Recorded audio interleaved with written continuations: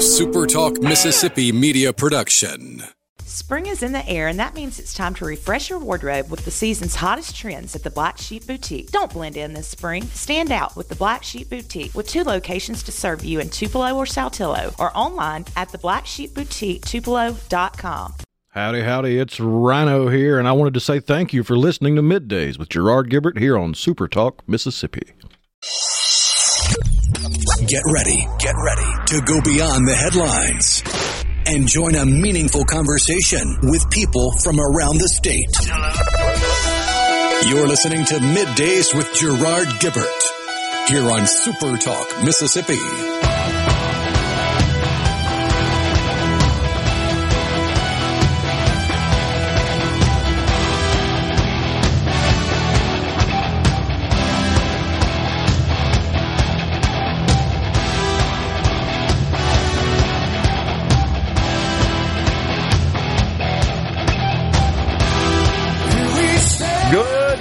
Everyone, welcome to MidDays, SuperTalk Mississippi. I'm your host, Gerard Gibert, along with Will East in for the vacationing Rhino. We'll be guiding you through the middle of your day with facts, fodder, and fine music on this Friday, y'all, as Rhino would say. Welcome, Will. How's it going, man? It goes. It's a little messy outside. I guess that's the best way to describe it. Windy, a little rain. Yeah. On the way in, it got a little heavier, the rain did. The wind was kind of rushing around. I had to pull my grill in and underneath the patio and move the fire. I was afraid all that stuff would get thrown around with all this wind. But batten down the hatches. Yeah. Although it wasn't as bad as forecast. I didn't really. A lot of schools were out. I did see that. I guess little precaution there. But it looks like it's almost out of here. Just the last check of the radar. So, which is good news. And then it's going to get cold. Very cold. It's going to get cold. You better bring some food. You better go to the grocery store and bring some food up here, Gerard, because you remember last time it got really cold. Please tell me that ain't going to happen again. You got stuck up here for about a week. It was Perez and me, because Rhino couldn't get out of his residence, remember? He couldn't get here. And it was Perez, and he was beat, because by the time I'd go on, I could just look at him and tell he just got through doing 3 hours, you know. And I was surviving off of Cheez-Its and Twix bars, as I recall. Stayed in the hotel that we had to walk to because we couldn't drive. Yeah, really, even that short distance. I'm gonna get some of those MREs that the soldiers use and pack them up, here for you. Man, I hope that doesn't happen. And I'm telling you, and you know this, when Perez and I were in here doing the show, we were the only people in the building. We were solo in this building. There ain't no doubt. But it's going to get cold. I don't see, at least in the next several days, any forecast for the sort of precipitation that we experienced a couple of years ago that shut the whole place down and caused us to stay up in the hotel here so we could bring the show. And the hotel didn't have any food. Yeah, everybody was out of food. Everybody was out of food. Oh, gosh. So we had to rough it there for a while. Well, we got a lot of stuff going on, including the much-anticipated committee assignments. Chair folks have been appointed in the Mississippi Senate and in the Mississippi House. The Senate came out yesterday afternoon, and just literally this morning, we got the information from Speaker White's office as to what that looks like. So off to the races we are now that we have committee assignments in place. And, of course, those legislators will start dropping bills and legislation. That would be the next step. And then they'll get assigned to committees, and they'll deliberate them. And those which pass out of committee will go to the floor for further consideration and deliberation, and then they'll vote on them. So that's where we are here in the great state of Mississippi. Brand new term. Any big surprises? I didn't really see any, honestly. I mean, I haven't studied it, especially with the House just coming out a little while ago. I didn't see anything that was earth-shaking with respect to that. Now, I'm sure that you'll hear some folks who will grouse about the fact that we have some Democrat chairpersons, once again, over there in the Senate. And honestly, just the math works out such that unless you were to appoint a Republican to multiple committee chair positions, you're going to end up with some Democrats because we have more committees than we have people, is the way it works out. I mean, or Republicans, pardon me, more committees than we have Republicans in the Senate. You've got a lot of committees, basically. That's right. I haven't counted them, but I recall in last session when I was reviewing that, it seemed like it was 46 is what I remember. Yeah. Things like state library. Yeah, that is. Public property, ports. Yeah. Local. Yes. County affairs. Correct. Highways, finance, forestry, gaming. Yes. I mean...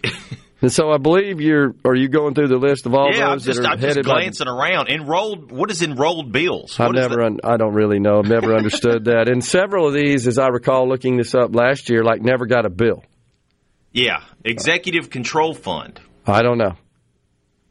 I'm not sure. Juan Barnett, Chair of Corrections, a Democrat from Heidelberg, Mississippi. Derek Simmons from Greenville, chairs County Affairs. Angela Turner Form, Drugs, from West Point. Just looking through the other Democrat appointments. Investigate state offices. What is that? I have no idea. David Jordan, enrolled bills, as you pointed out. Executive Control Fund will be chaired by Solly Norwood, a Democrat from Jackson. The finance appropriations... No surprises there. Yeah, Briggs Hobson, Republican from Vicksburg, will head appropriations. Senator Josh Harkins from Rankin, finance. So, a lot of stuff happens there. Economic and Workforce Development, Daniel Sparks from Belmont, been on the program several times before. Just looking through the other Democrats, David Jordan, and the enrolled bills from Greenwood. I couldn't tell you what they do, honestly. So who else we got? David Blunt. Gaming. He's been on the program several times. A Democrat. And I'll say this with respect to Senator Blunt. He does know a lot about the industry. I mean, he has educated himself on that. And then, of course, just looking through here, Will, you got vice chair, which are powerful as well. And I only see a couple, like interstate cooperation has a chair and a vice chair that are Democrats. Hillman Frazier, the chair, Solly Norwood, the vice chair. Investigate state offices. 2 Democrats, Albert Butler and Sarita Simmons. So I don't even know what that is, I'm sorry to say. Joey Fillingame, chair of Judd B. Bryce Wiggins, chair of Judd A. 2 Republicans. Tyler McCon, vice chair of Judd A. Daniel Sparks, vice chair, Judd B. Labor, Jason Barrett, Republican from Brookhaven. I want to say that may have been Senator Horn's committee last time, the Democrat from Jackson. Just looking through here, focused kind of on the Democrats. Public Health, Senator Hob Bryan, David Parker, position from Olive Branch, Republican, the vice chair. Senator Bryan, as long as I can remember, he's been in the Senate a long time. He's chaired that committee. That's somewhat powerful.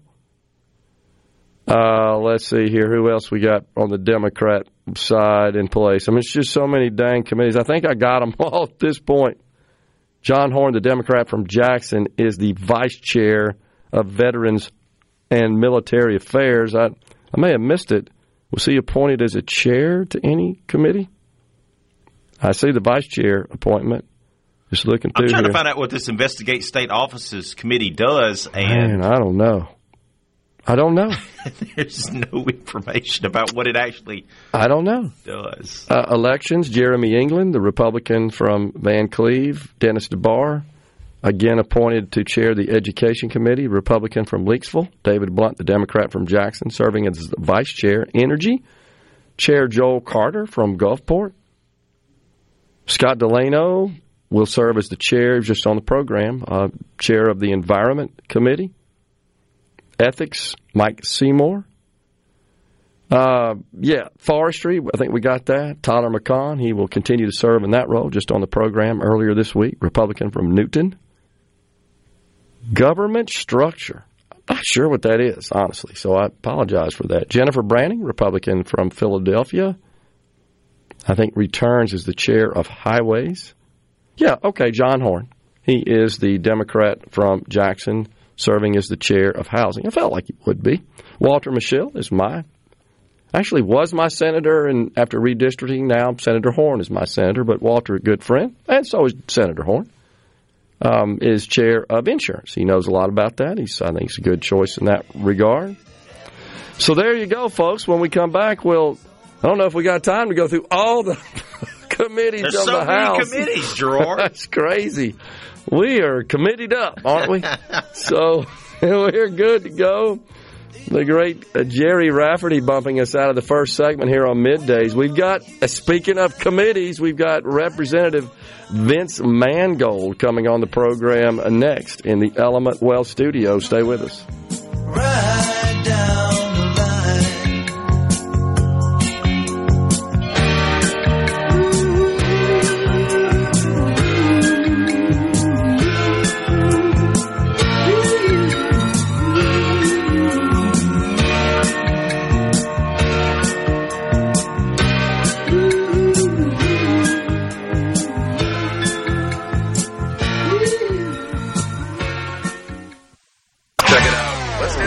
The talk that keeps Mississippi talking. Middays with Gerard Gibert. Let's get on with it. On SuperTalk Mississippi.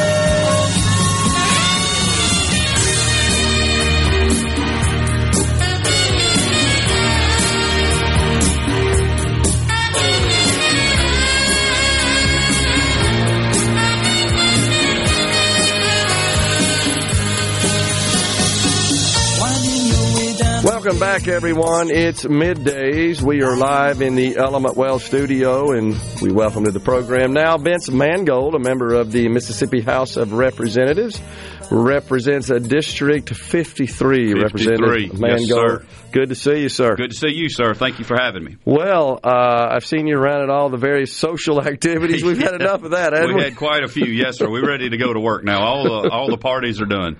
All right, so tell us about it. I'm just looking through the list of committee assignments, committee chair, vice chair, and a little bit of musical chairs going on Yes, sir. here. It was some turnover. Yes, sir.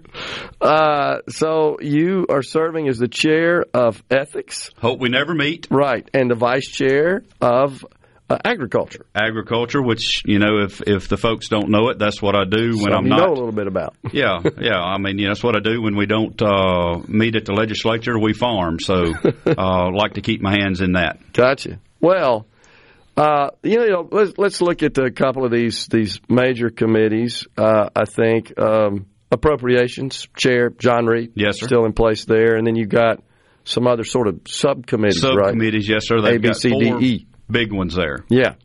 So that's new, right? That's new. That's yes, new. We hadn't had that before.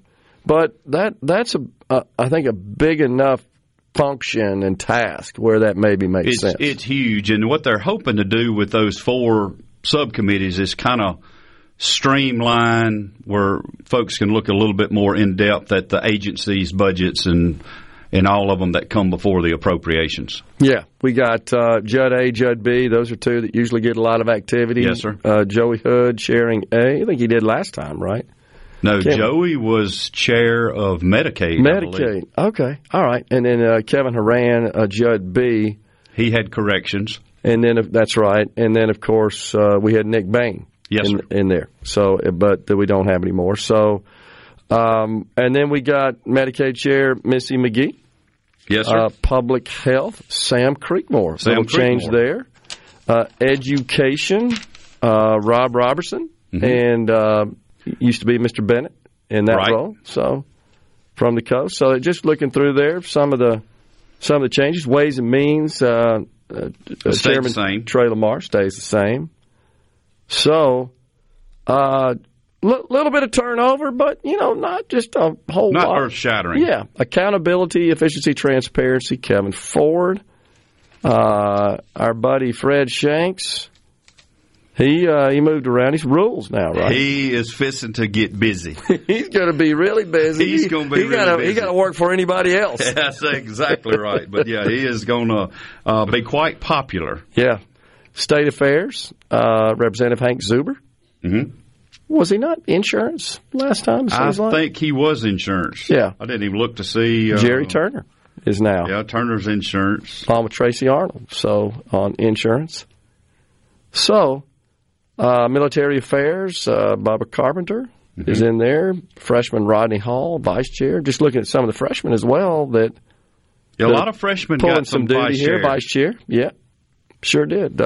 Jonathan McMillan, for example, with forestry. Yep, talked with him right before I left. Okay. We kind of went over his committees. I'll be on, I think, 4 of his committees that he serves on, so we'll serve together. Okay. He, of course, is newly elected from Madison County, from my I like home county Jonathan. there. Yeah. I think Jonathan's going to do a good job for y'all. Technology is my representative, Jill Ford. Yep, Jill Is, Ford, my new desk mate. Okay, serving in that role.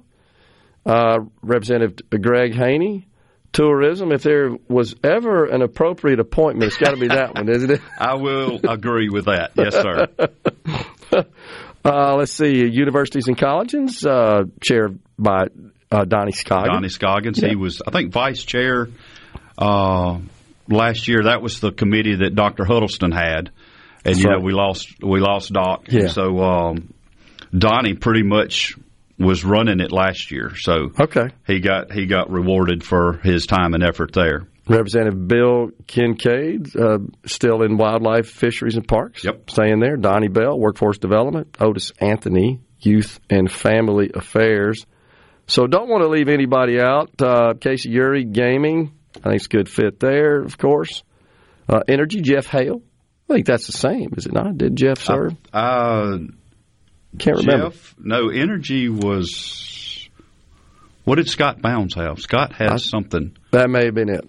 Yeah. You may be right there. Because Scott went with one of the big subcommittees up there. Okay, I see that. Yeah, appropriations B is where Representative Bounds is. And then corrections chaired by Becky Curry. Bryce Wallace has Constitution. That was Shanks last time. That was Fred last and time. now he's rules. So ethics, of course, you, and we hope we don't have anything. We hope you're the Maytag repairman there. I went ahead and told some of them that, kind of get out of bounds sometimes. I said, look, I do not want to see any of y'all before my committee.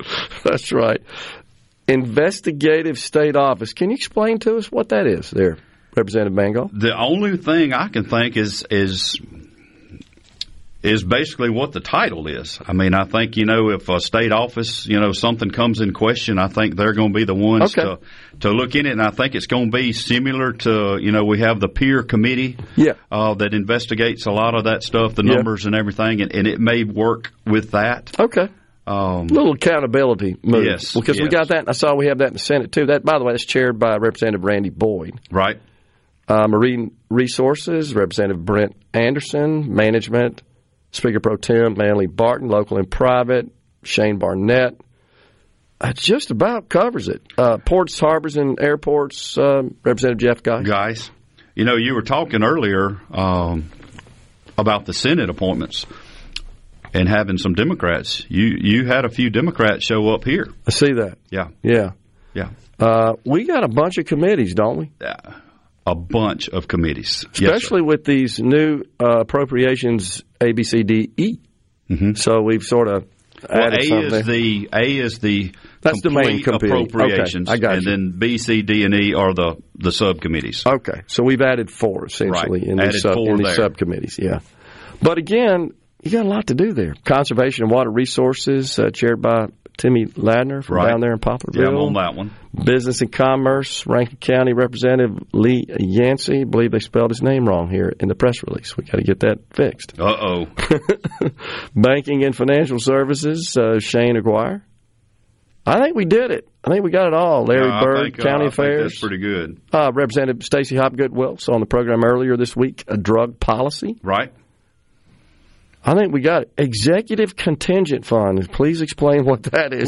That was a new one to me. I mean, because I had a list of all the committees, and that is not one that was on the list. Okay.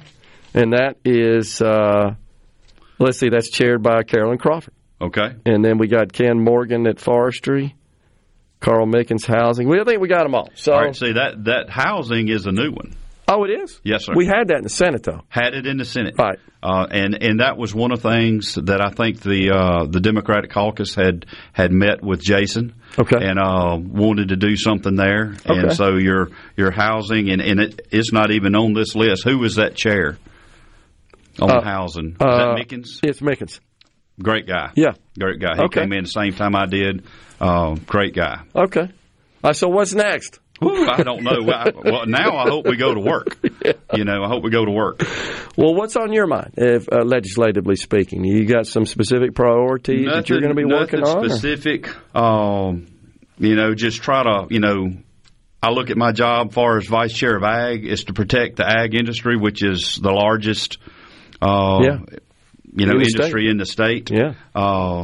Same thing with forestry. I'm on that one, because, you're talking about huge numbers when you're dealing with forestry and ag, and, those are kind of, related. But, a lot of times we play just defense before we really go on offense, just to kind of protect, what we all do. Yeah, sure. Well, that makes sense. Perfect sense. All right, so let's talk about a couple of the issues. Of course, we can kind of focus on what Speaker of the House Jason White discussed during his being sworn in, his kind of announcement on all that, and his discussion. We got a break right here, but I'm sorry we took the segment up going through the committees. But it's important because our folks don't know about it. It's hot off the press. They need to know. And they can find, like you've got that list right there, they can find it all. Yeah. We'll come back and dig into some of the more meaty legislative matters. We're speaking with Representative Vincent Mangold in the Element Well studio. We're coming right back.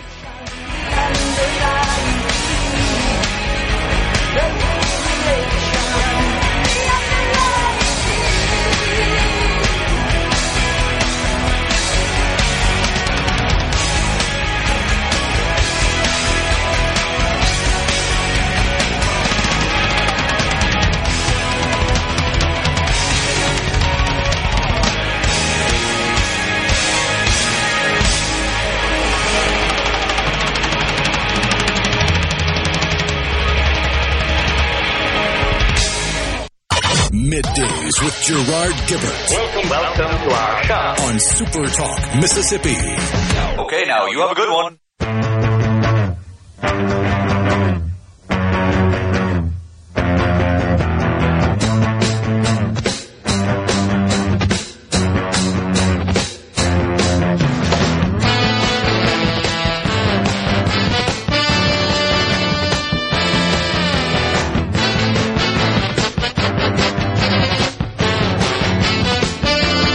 Everyone, it's Middays, SuperTalk Mississippi, a little 25 or 6 to 4. That is a staple whenever Will is serving in the role of producer on Middays.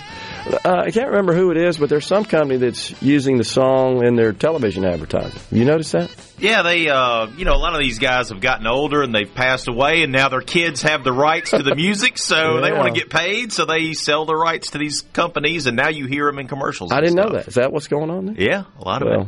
I always perk up every time I hear it. Yeah. We're visiting with Representative Vince Mangold. We were just going through the brand new hot off the press committee chair and vice chair that came out of the Mississippi House of Representatives, issued by newly anointed Speaker of the House, Jason White. So here we go. We got Senate committees yesterday. Speaker White, just before we went to break there, he went down kind of a list of things that I think he wants to work on, an ambitious agenda at a minimum. One of those things, of course, is to continue to chip away at some sort of tax reform. I think that's going to be another priority. Coming up again. Mm-hmm. I think it's coming. Yeah, I have described it, Representative Mangold, as Governor Tate Reeves' top priority. I think every time I saw him speak during the campaign, spoke on it every time. Every time he mentions it, that's something he'd like to get done. They don't seem to be quite as excited about it over in the Senate. They never are. It's the way to put it. But I think this is going to get we're going to get a bill or two again, huh? I mean, I've heard you talk about it, and the other folks on here. You know, I think as long as we do it with in a cautious manner, you know, just to kind of, as long as things are going like they are, we're in good shape. You can pull it off. But you know, if things were to change, you know, to have something in there to kind of not put us in a bind, because we are able to enjoy the fruits of very conservative leadership right now in our state, and our state has been blessed for it. Yeah, and that's essentially what Representative Trey Lamar. That's probably who I was what he said. To. I heard y'all on. Yeah, Ways and Means, of course, and so he spearheaded that effort to a great extent, along with the Speaker of the House, Philip Gunn. In the bill that we finally did get across the finish line, that did take a chunk out of the personal income tax, the individual income tax in the state. So I think that's going to get some attention. I think it'll get some attention. We'll see where that goes. Something I've kind of referred to as unfinished business, the citizen ballot initiative process. You know, we've gotten bills passed in the House, and they met their fate over in the Senate. Couldn't get that through. The big, of course, difference is the number of signatures required to I think ours was where it was before. It was. And theirs was a little higher. So we'll see. I think there's probably room in the middle somewhere that it'll work. I don't think it needs to be so easy that, it would be real easy to get something on a ballot. Make them work for it. Yeah. But I think they still need a voice other than their legislatures. So I think it probably something will happen. I think the good thing is that everybody agrees with is this idea of the citizen measure actually having an impact on statute as opposed to being embedded in the Constitution. Absolutely. I would not support something going back into the Constitution. Statute, and we do it every year. I mean, we'll pass something, and then you'll have some unforeseen circumstance arise out of it that nobody saw coming, and then you have to come in and adjust. And so that would be the same measure there. And that's kind of messy, as you know, to dig into the Constitution and do that. So, all right. And then, something else that's going on as well is just health care, and how to address the health care issue. And the Speaker, he addressed that. Nothing specific at this point, just noting that, hey, this is a problem in our state. It's a problem. We need to coalesce around. I will share with you, and this also for the benefit of the audience, I finally completed a very long, comprehensive article about health care in the state, and maybe some kind of, I call it out-of-the-box thinking on how to address mainly the uninsured population. Well, it's something a little different. Yeah, and I think that's what we need to do, stimulate the creative juices of the brain trust in the state. And is it available to read? It is. Yet? So I want the audience to know that as well, because I've been kind of teasing it, and I finally finished it. And our news director, J.T. Mitchell, published it at supertalk.fm. You can find it. You could Google my name and healthcare, or whatever you want to do at Supertalk Healthcare. And by the way, the title of the article is that we need out-of-the-box thinking to solve Mississippi's healthcare woes. I think you're probably exactly spot on with that. It's a complex matter. Very complex. It's incredibly complex, way more, I think, than the person on the street realizes. And not that they should have to understand all that stuff. But I think what it does mean, and what I think it does warrant, and I think the Speaker agrees with this, is I don't know that you could just assemble a group of legislators and say, okay, you guys get in a room and figure this out. No. It needs to be some other folks involved. You got to get subject matter experts from just a large cross-section of disciplines. And that's actually what I suggest in the article. And Jason and I have chatted about that as well. Well, his thought process is he wants to get a good cross-section of the people involved in the room and say, hey, let's figure this out, which is what you're alluding to right there. It is. So hopefully we can at least get to that point and start the discussion. And I think it's wise to say, hey, everything can be on the table. We may not agree, and it may not be something we adopt and take up and move forward with. But, gosh, at a minimum, let's get the thoughts going. Let's get the ball rolling. Yeah. Okay. So, because you know what happens is, Representative Mangold, is almost any time we talk about health care, it devolves into a rather contentious discussion about whether or not to expand Medicaid. Would you agree with that? There. Yeah, that's where we end up. And I just want to point out that there's some other things we can do as well, and we got to think about ways, including how to get insurance or coverage to the large number of Mississippians that don't have it. And I don't know, I'm sure you've probably heard, I keep hearing more and more advertisements on insurance for those people. So I haven't... In the exchanges. Right. I haven't dug into it to see what works, what doesn't work, but you're hearing more advertisement for... You are. For that. You are. And I dig into that in great detail, by the way, in the article, along with a pretty easy-to-read chart that says, hey, this is what those subsidies look like before the American Rescue Plan, and then the Inflation Reduction Act made those more permanent. This is what it looks like now. And I go through some math in there on this is an option. The issue we got there is we need more insurance carriers to sell insurance in the exchanges. We got Blue Cross Blue Shield, for example, which has the most robust provider network in the state. They don't participate. Right. And then we got 4 other carriers, I think, that maybe we could work with them in the hospitals to expand the network, as an example. So there's just some creative needs thinking. To be those people in the room, and let's figure it out. Yeah, exactly. So that's a big one. And then let's talk about school choice. I think the Speaker is open to ideas there and a way to maybe expand on that. I will say that, if the school that child is in is not getting it done, that parent ought to have the right. Okay. All right. To move somewhere else. What comes up a lot, Vince, is that folks always start spouting all the various fears. Mm-hmm. You've heard it, I'm sure. Well, they think everybody's going to a local private school. Yeah. And I promise you the private schools are not pushing for this. That's right. And I would not support, and I don't think the legislature should compel the private schools. You have to accept everybody that applies. They ought to be able to maintain their same standards and admissions policies. I think that's what you'll see. I don't think it's going to be a push for private school. Yeah, and I don't think they get through. But if somebody applied and they were able to get a savings account, and then they went and applied to a private school, and the private school accepted them just like they would any other student, that's the way it ought to work. That's the way it ought to work in my view. Okay. Yep. Well, hopefully we can move through that and get something done. Now, that stops short of what's called universal school choice, which just means every student can pick wherever they want to go and they can use the money allocated. Yeah. I don't know that that's tenable in the state of Mississippi, honestly. I don't know if that... At this point, I'd say. Now, maybe we can phase into that. I don't think it is the way to go. Yeah. Now, with some experience and kind of dipping our toe here, maybe we could get to that point. And, I don't oppose that. I just I'm not sure that we could get that through at this point. It would be difficult. Yeah. I mean, the argument you hear is that, the less fortunate are not going to be able to participate because they're not going to have the means to get from where they live to another district. It's a transportation issue. Yeah. Yeah. And, and those can't afford to run a bus to go pick, one kid up. That's not practical. So that's not practical. Yeah. So, it's a lot of stuff that, the parents are going to have to step up in a lot of this. Yeah, I totally agree. And we've got to hold them more accountable. Yep, they have to be held more accountable.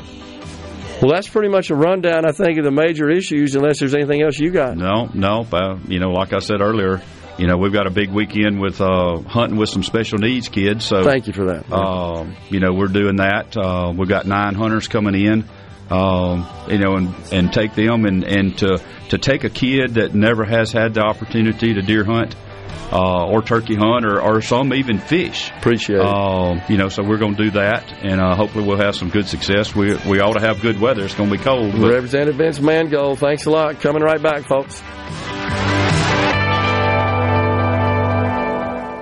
3. Bring the stories that matter most to Mississippians. Gerard Gibert. Middays with Gerard. SuperTalk Mississippi.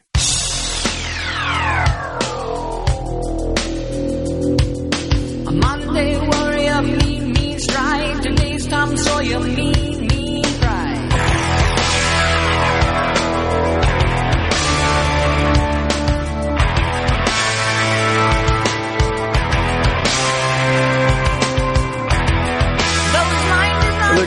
Neil Peart on the drums there in Rush. None better. The best. We are back in the Element Wealth studio. Are you thinking about or planning for retirement? Do you have a plan? Go to myelementwealth.com or call 601-957-6006 to let Element Wealth help you find your balance between income, growth, and guarantees. The Dow trending downward all morning, now down 220 points. The NASDAQ down 27 points. Continued concerns about inflation being a little sticky. I think what the Fed is finding is that it's a whole lot easier to go from 7-8% annualized inflation down to 3 and change, which is about where we are now, than it is going from 3 and change down to 2, which is the Fed's target. So the markets are saying, we were baking in a series of rate cuts, as many as 6 this year, because they feel like the Fed's got inflation under control. And then yesterday we get this CPI report, which was, let's just say, it defied expectations. It came in a little hotter than expected, and that rattled the markets a bit. I don't know where it's going, honestly. I just saw that Citigroup announced 20,000 layoffs. I think that's next. So the banks announced today, Citigroup, J.P. Morgan, and fell short of revenue, which is a concern. So there is, in the investment community, anticipation of financial headwinds. When you really start seeing things get cranked up from a political perspective is when folks start losing their jobs. Because when people are working, there certainly are concerns about the economy. In our case, or the present case, I should say, just inflation. Everybody's felt the pinch of that. And even though the president runs around bragging about how he has cooled inflation, which it's true, it has cooled. It's not the 9% it was in June of 22 on an annualized basis. Still, though, what most people look at is, I'm still paying a lot more money for this stuff than I was before you were in office. And so that is more visible and I think more influential to how they may cast their ballot than is trying to spout all these inflation numbers when you're measuring these short periods of time and things like that. So that is going to be a factor. There's no doubt about it. Also want to pass on, we got some ZZ Top tickets to give away later on in the program, but that's a bit of an update on where the markets are. We were just talking, Will, about these new committee assignments, brand new, announced yesterday by Lieutenant Governor Hoseman in the Senate, and then Speaker of the House Jason White this morning in the House. Some things stayed the same, some things changed a little bit. We will certainly get a gauge of how folks feel about that. But more importantly, I think it's down to work and start addressing these issues. I want to pass on once again, just because folks have been asking about it, this column that I wrote entitled, We Need Out-of-the-Box Thinking to Address Mississippi's Healthcare Woes. You can find that along with a whole bunch of other information at supertalk.fm, our website, our news department there. And our app. It's also that's right. Thank you. On the app. Does a great job of covering the news from across the state. In fact, we've got Caleb Sailors at 11:20. He works in the SuperTalk Mississippi News department as a multimedia journalist, and he'll review the news from across the state over the past week and give us a glimpse into what they'll be tracking in the next week. And don't forget the newsletter as well is an excellent source. So, this article that I wrote, I'll warn you, if you hadn't had a chance to dig into it, Will, but the audience, my warning is it's long, it's comprehensive, but it's a complicated matter. And probably the first half of it or so is more of a primer, I guess, on healthcare policy with a focus on not so much the clinical aspect of healthcare, but rather the economic aspect. That's really kind of the focus here. And then after we kind of give a primer, I just jump into this debate on Medicaid expansion, just some thoughts there, sharing both the opponents' views on it and the proponents' views on it and some commentary. And then I jump into, a handful of just suggestions, proposals, ideas that are, in fact, kind of out of the box and that they haven't really been discussed. And the intent really is to stimulate the thought process in the hopes that we can assemble a brain trust, as I call it, to address the issue. And you heard Representative Mangold. I think he supports that concept.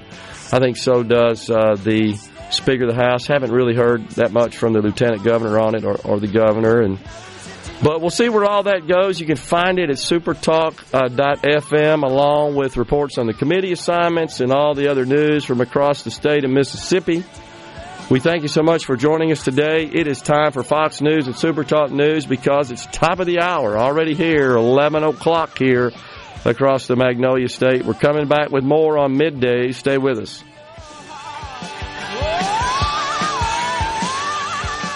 And now, another hour of the talk that keeps Mississippi talking.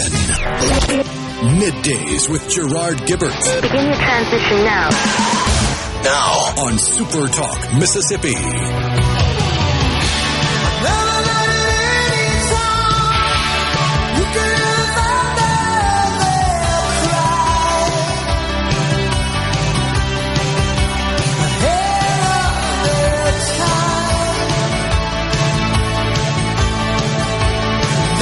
Welcome back, everyone. Hour 2 of Middays is live from the Element Wealth Studio. The C Spire text line 601-879-4395. Today on In the Mississippi Minute with Steve Azar, you'll hear another interview with author and Mississippi music historian Wesley Smith. In the Mississippi Minute with Steve Azar is presented by Superior Catfish. Remember, there's catfish, then there is Superior Catfish. It's U.S. farm-raised catfish with homegrown flavor. Ask for it by name at your favorite store or restaurant. Go to superiorcatfish.com for more info. All right, so back here with you in the Element Wealth studio. Don't forget Caleb Sailors, a multimedia journalist with SuperTalk Mississippi News. In the next segment, we got the Iowa caucus coming up on Monday, Will, and they're predicting a major snowstorm up there. Yeah, they said it might impact the voting. Yeah, I mean, serious weather coming through that place. So we shall see. Here closer to home, we got a boil water notice going on, right, in central Mississippi? Central Mississippi, and apparently some tests came back and it was bad. And so don't drink the water. Don't drink the water. Yeah. How about that? Also, overnight, we had a U.S.-led coalition launching strikes on multiple Houthi rebel targets in Yemen. That's caused oil prices to jump up a little bit. It has, exactly right. Just so much chaos there in the Middle East. It's just always a powder keg, it seems like. And that always does have an effect because so much of oil, as you know, comes from the region. But it's always on fire. Always. Jeez. It's just crazy.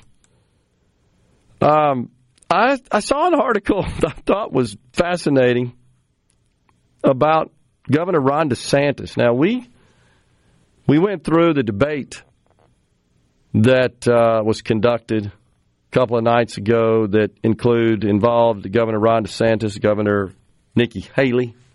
They went at it, I think, really kind of vying for second place at this point, based on all the polls in the caucus in Iowa. And this was on CNN. It was 2 hours. And I watched it. Now, at the same time, former President Donald Trump's doing a town hall on Fox with Martha McCallum and Brett Baer. It got more viewers, I saw, in some of the media reports on that.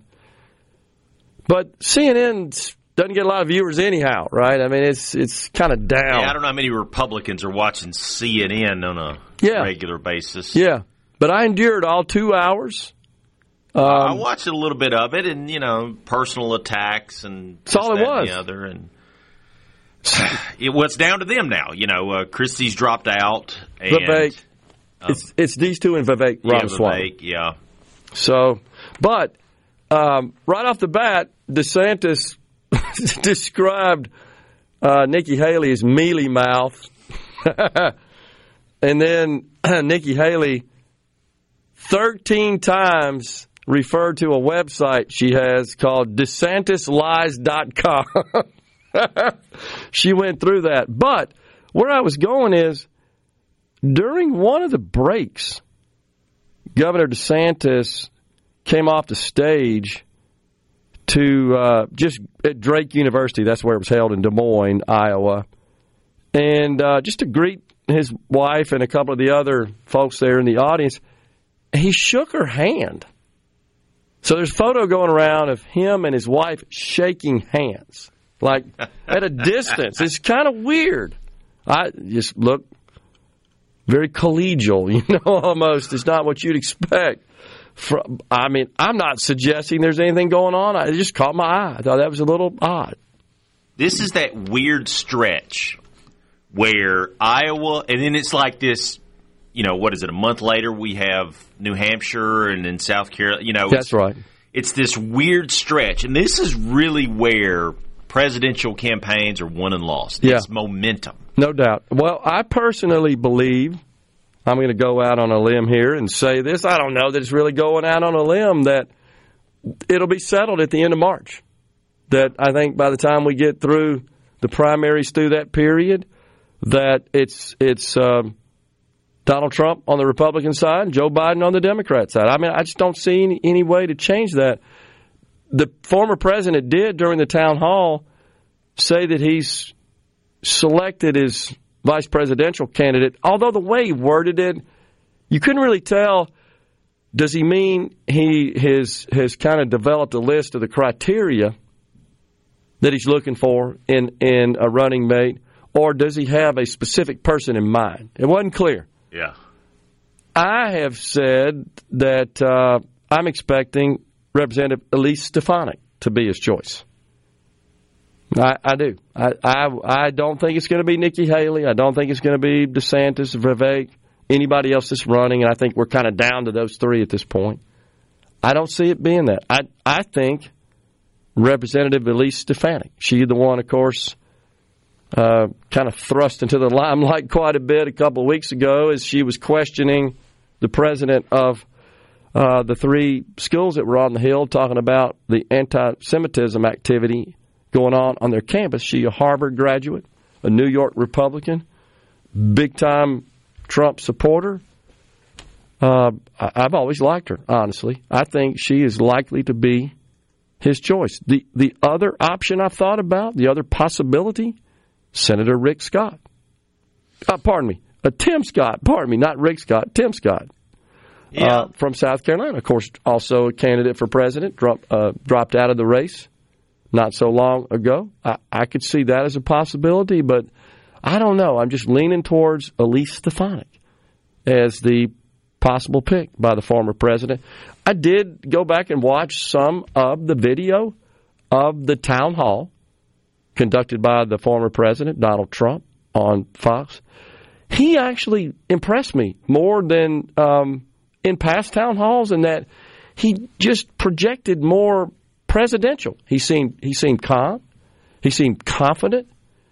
He got asked again about this narrative that the Democrats are promoting, that he's going to engage in retribution and exacting revenge on his political adversaries, and that's the end of democracy, of course. And he said, "Look, I'm not going to have time," and so, which I agree with. And he said this. I'm sure somebody coached him on this and came up with this line. I thought it was brilliant. He said, "Our success will be our revenge." I like that. I absolutely like that. I thought it was brilliant. It could have been his own, but a lot of times, there's professional wordsmithers that come up with that sort of stuff. That's what they pay those folks to do. They do tests of it. You know how that works. It's marketing. That's what it is. But I thought that made sense. But our success. And what that means to me is that our policies work, yours don't. You see, people are a lot happier now. Yeah. They weren't under you. I agree. That is exactly the right approach. So while he was doing that over there on CNN with Nikki Haley and Ron DeSantis, I mean, they're just assailing each other right there. They're frying each other while he was over there because he doesn't have an opponent on the stage, and so he could talk more about his vision, his plans, and so I'll give it to him. I'm certainly impressed with the way he handled that town hall. I thought it was good. I didn't think either Nikki Haley or Ron DeSantis really helped their cause. I just don't see them breaking through at this point. Yeah, for one of them to take it, the thing about New Hampshire, and you can lose Iowa, and they have lost Iowa, and then do better. It's all about momentum. You know, it's not. No doubt. You don't have to win every one of them, but it's about momentum. You have to have a good showing. If you don't have a good showing in Iowa, you can forget it. If you don't have a good showing of when you followed up in New Hampshire, you can definitely forget about it. But you got to have that. You got to increase from. You can lose Iowa, but you got to increase in New Hampshire, and then when you get to South Carolina, you got to really be on a roll. Well, you know what happens is the money bolts. And the money. It's like, okay, well, this person's out of it, so I'm going to take all my money out of your campaign coffers. I'm not going to contribute anymore. I'm not going to promise anymore.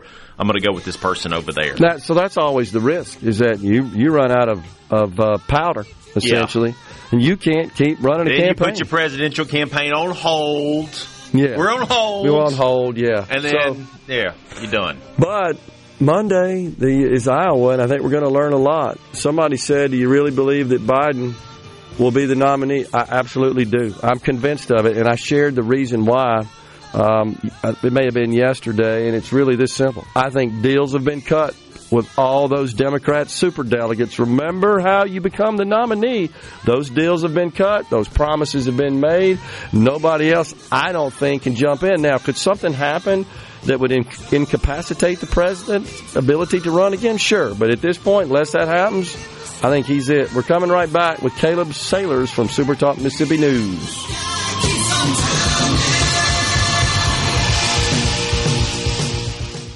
The talk that keeps Mississippi talking. We're rolling. Hit it. Go. Play it. Middays with Gerard Gibert on SuperTalk Mississippi.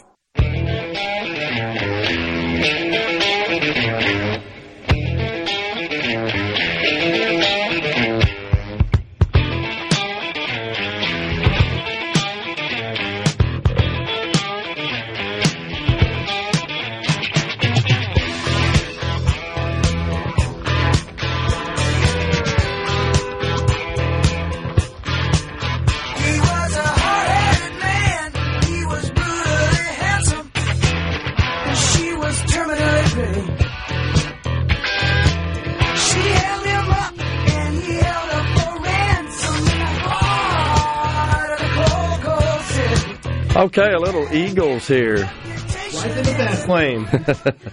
We welcome to the program now Caleb Sailors, multimedia journalist, SuperTalk Mississippi News. Oh, you don't have it. Okay. It's like when the substitute teacher, comes into the classroom and what chapter are you on? What book are we reading today? Just checking. Hey, Will, I'm not complaining, man. I hear that Chiron plenty enough in the week. Not complaining at all. No problem whatsoever. So, all right, Caleb, we've got a lot of stuff going on here in the state of Mississippi. We got these committee chair and vice chair assignments that we have seen, and I guess we got the full committees assigned as well, right? Senate was announced yesterday. House was announced today. JT Mitchell is working to have the House's committee assignments up online, or they are up now. If you want to go to supertalk.fm to see who are in charge of committees in the House of Representatives, and we'll go through some of the ones on the Senate side here in this segment. But, Gerard, one of the biggest news stories of the week comes from the Division of Medicaid. We got the governor's Medicaid reimbursement program. The first leg of it was approved by Medicaid. And so it was $658 million delivered from the Mississippi Hospital Access Program. That was kind of in response to this hospital crisis we're having in Mississippi, several on the brink of, closing completely. And the governor was looking to solutions to that. And while this has passed and while hospitals are getting this chunk of money, many of which are very, express gratitude for it, the lawmakers, as we've started a new legislative session, are going to be still floating out Medicaid expansion. Some are for it, some are against it. We had House Minority Leader Robert Johnson said he thinks it's a better proposal than what the governor has out there. But, we have a newly elected House Speaker in Jason White, and he says that he's going to look at it. He's going to have experts come to the table, talk about it, and I would expect them to at least bring it to a floor for a debate or discussion. And so while this is huge that hospitals are getting this near $700 million chunk of money, I don't think that's the end that's going to happen. I think the legislature really is going to look at Medicaid expansion as a solution this year. Well, I think they're going to take it up more seriously than they have in the past. I absolutely agree with that. And I hope they'll take a look at some of these ideas I floated in the article as an option to that as well. Absolutely. Very comprehensive list. All 7,000 words of it, Gerard. Very good. Very good read, though. But for our listening audience, though, I would definitely read your op-ed and how you discussed it, how you broke down health care and Medicaid expansion, how it all works in Mississippi. It's something that our leaders need to read and kind of acknowledge. But, last year and years prior, Philip Gunn was so adamantly opposed to Medicaid expansion. He kind of held it hostage, like it's not going to happen. But Jason White's more open to it. And so you're right. I definitely think they'll take it more seriously. I'm not sure that they will actually pass Medicaid expansion in its entirety, but there are alternate routes. You've outlined a lot of them, and the state can pursue different paths to help this. But the bottom line is that we do have a hospital crisis in the state of Mississippi. There's no doubt about that. There's no denying that. And so it's incumbent on our lawmakers to come up with solutions, and we'll see what they do. We're in the infancy of this session, but we'll see down the road. Yeah, so that's certainly one of the issues that they're going to be taking up. But the big thing is we got this chunk of money, significant $650 million, and that is being distributed to the hospitals. I can't remember the exact formula, but there's a formula to determine those who participate in the program, the hospital access program. They get reimbursed at the same rates as private insurance. And so that's a good thing. We're glad to see any kind of compensation to the hospitals. Huge story that broke recently out of Adams County, but relating to Hinds County. 3 juveniles who escaped the Hinds County Youth Detention Center earlier this week have been captured. Hinds County Sheriff Tyree Jones reported that. Jashawn Jones, Robert Smith, Tayshawn Holmes, they escaped Monday. They stole a Jeep at the property, then they ditched it, carjacked 2 other vehicles, and then shot a woman in the neck and had been on the run until this morning. They were caught in Adams County, and they're being put back into custody. But this trio had also escaped the same detention facility last year. And so something's got to be done to keep we've had issues with inmates escaping in Hinds County, whether it be the Raymond Detention Center or this one, the Youth Detention Center. Something's got to be done. Accountability will definitely need to be held somewhere to keep people from escaping, especially dangerous criminals such as these minors, all under the age of 18, too. Okay. Which kind of goes hand in hand. Recently the city of Jackson approved a youth curfew, which, City Councilman Kenneth Stokes was all about. And it kind of plays into why they did this, because you have these kinds of crimes going on right now. And then even when these kids go to a detention facility, they still find a way to escape. So it's good to see they've been caught, though, not causing any further damage. Okay. Earlier you mentioned the committee assignments. Kind of a big storyline from that this morning. Angela Hill came on with Gallo, and talked about how she said politics were kind of at play with some of these committee assignment decisions. She was booted from the Education Committee, and Dennis DeBar has taken her place as the chairman. But she said basically that she was too conservative for Delbert Hoseman, believed some of his politics were at play there. But we'll see how that kind of shapes out this session. So did she say she was booted from being the chair? Because I'm pretty sure Senator DeBar was the chair last time. So maybe what she's talking about is just being on the committee. On the committee. Vice chair, perhaps. Yes, but she's not in leadership in that anymore. Okay, gotcha. And so, yes, said politics are at play, that she believes she was too conservative, quote unquote, for Delbert Hoseman, which has been kind of a trope to attack the lieutenant governor. It kind of came from the lines of Chris McDaniel during the campaign trail. A lot of politicians have said that as well.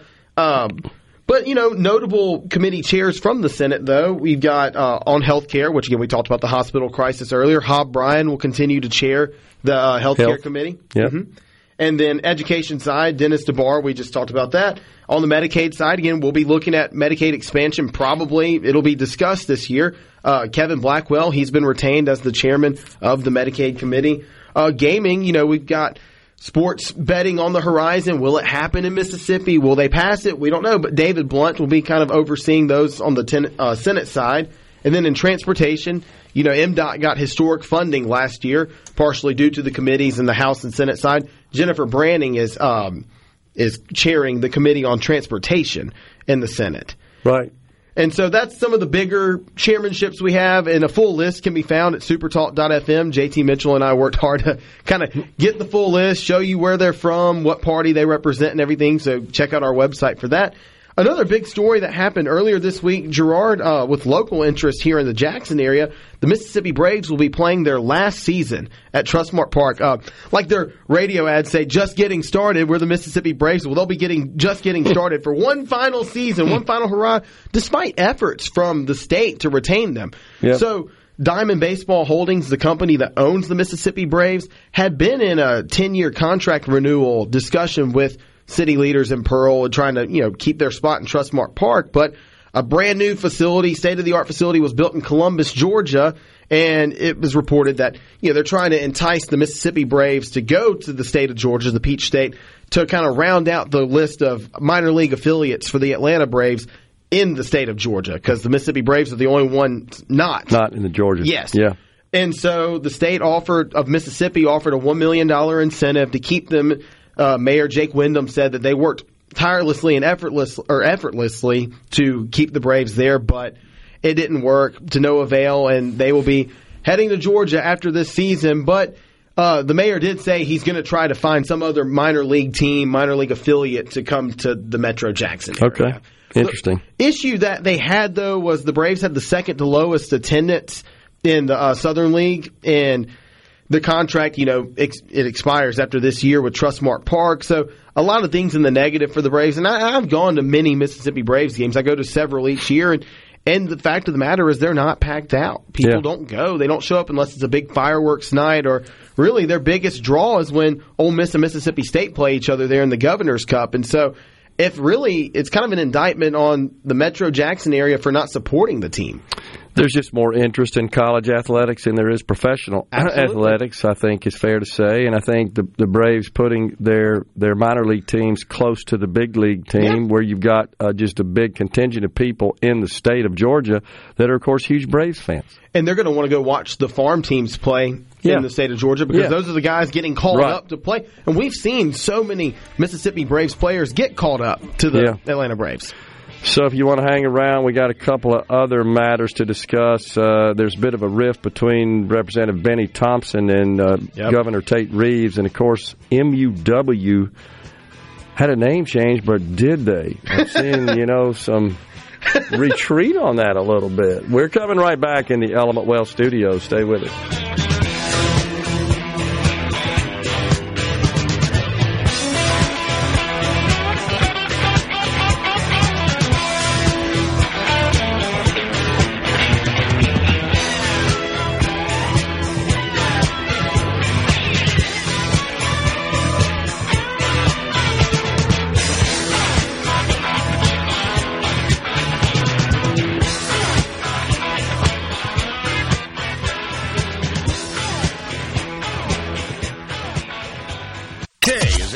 I'm ready. Ready here. Middays with Gerard Gibert on SuperTalk Mississippi.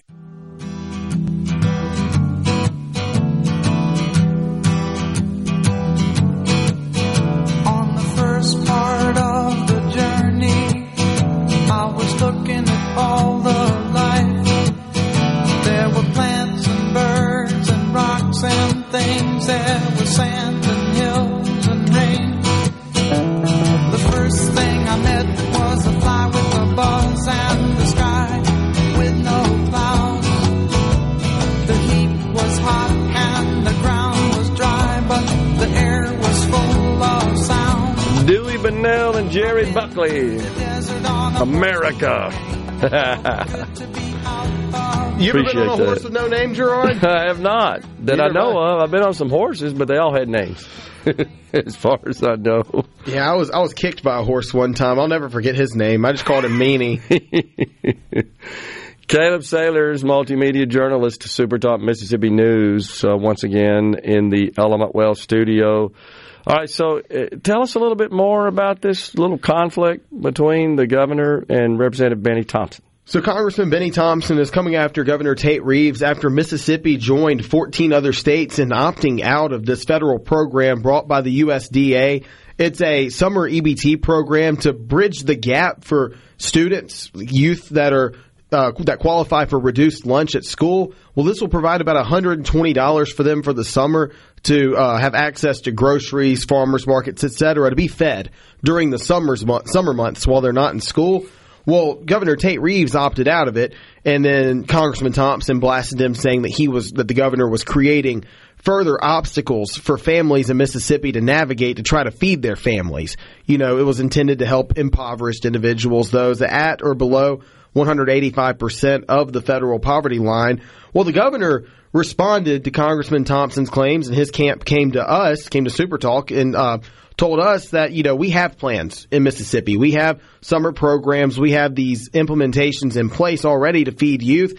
And he basically said that the program was an expansion of the federal government at the state level, and they're using COVID-19 money to make this possible. And the governor said, you know, the pandemic's over. We don't need this anymore. We don't need this expansion of federal government. We need to limit the influence of the federal government in the state, not increase it. And so that's why he rejected the proposal. That's at least what he told us.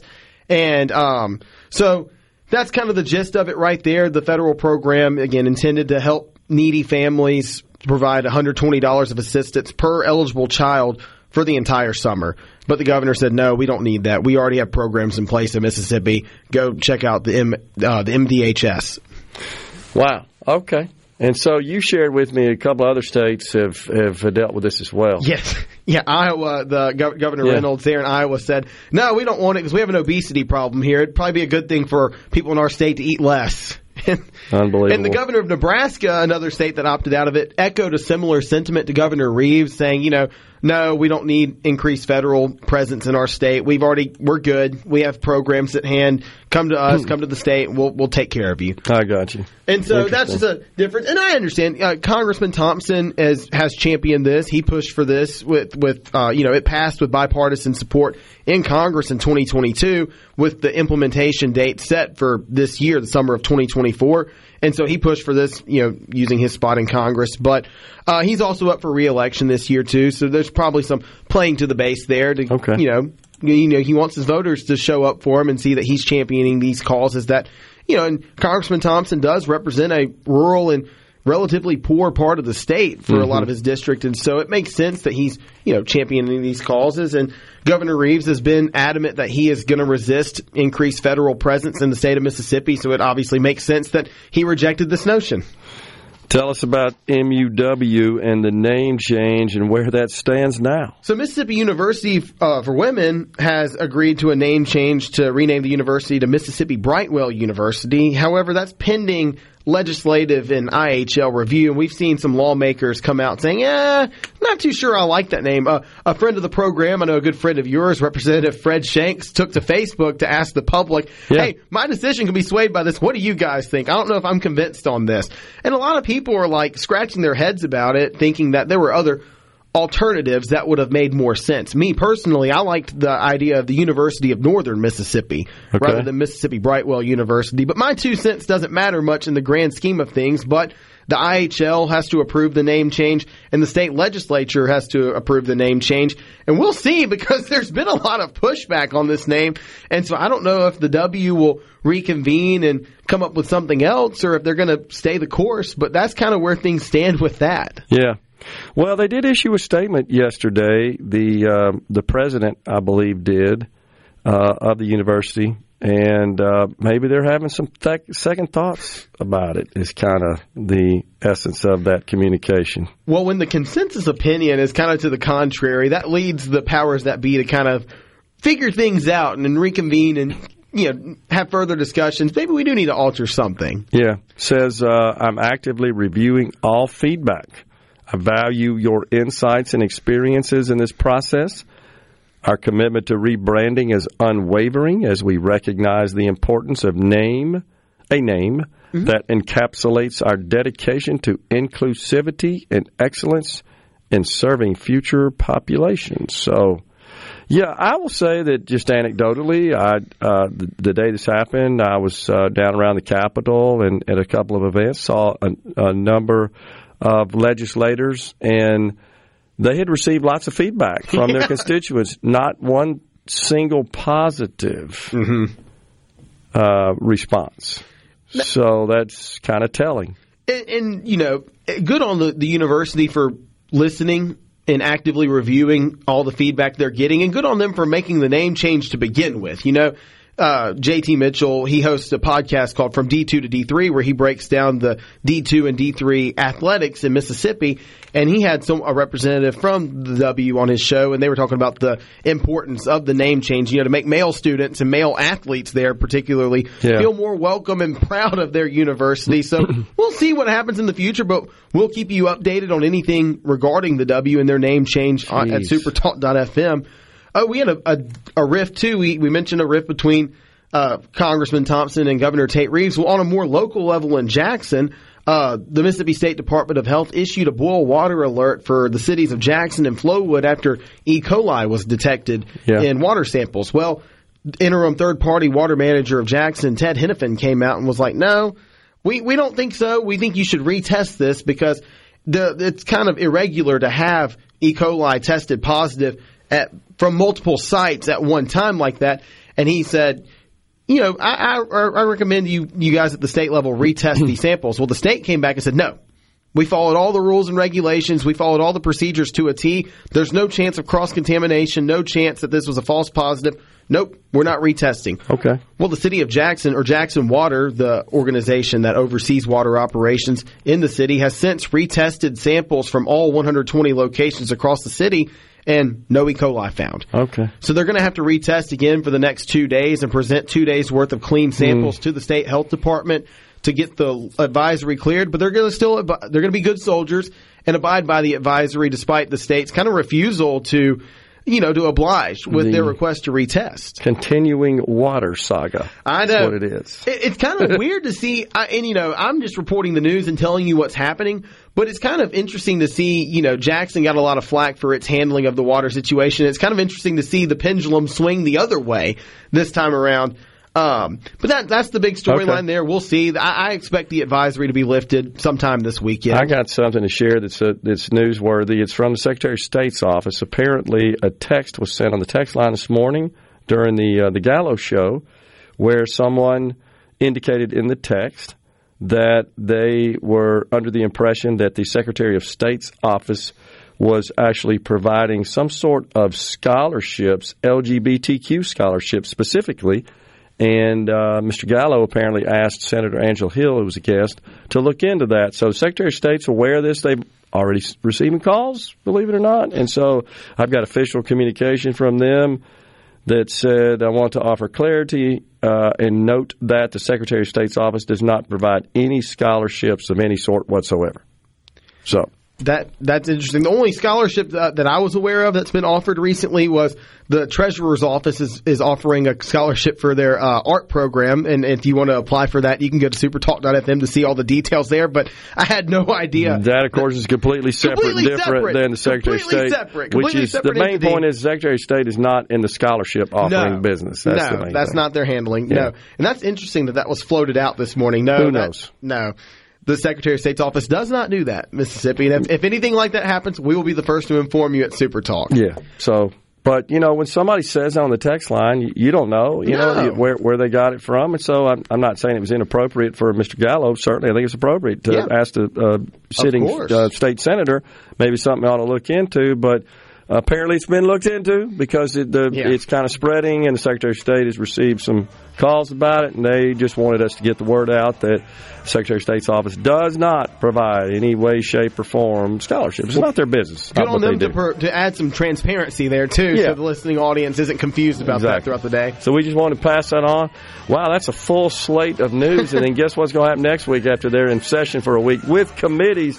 We'll have even more to talk about. More news. Appreciate it, Caleb. Thanks a lot. Gerard. Coming right back in the Element Well studio. Stay with us.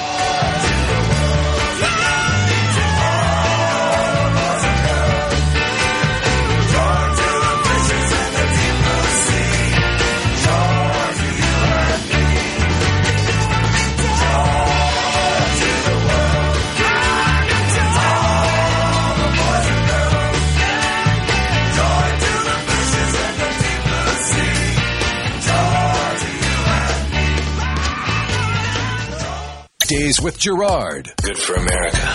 Good for fans of justice and truth. Good for us. SuperTalk Mississippi. This is what we stand for.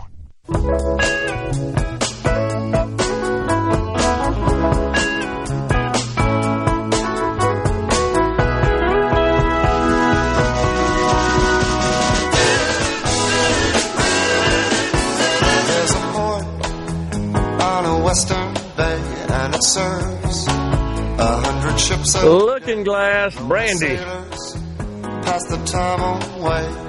Back with you in the Element Well studio. We are.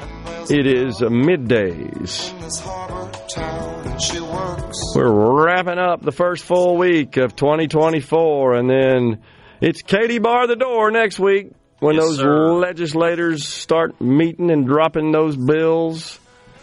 Looking forward to it. Once again, I just want to pass on, not a shameless plug, but honestly, it's just an invitation for folks to read this rather comprehensive piece that you can find at supertalk.fm that I penned about health care entitled, We Need to Look Outside of the Box to Solve Mississippi's healthcare woes. So, warning again, it's long, it's comprehensive, however, and it's a bit of a tutorial just on healthcare, economic policy primarily, and dig a little bit into the origins of the Affordable Care Act and its purported purpose and kind of where we are now relative to what that was all about. A lot of folks, for example, I talk about in the article, there were 14 taxes in the ACA. Most of those have been eliminated.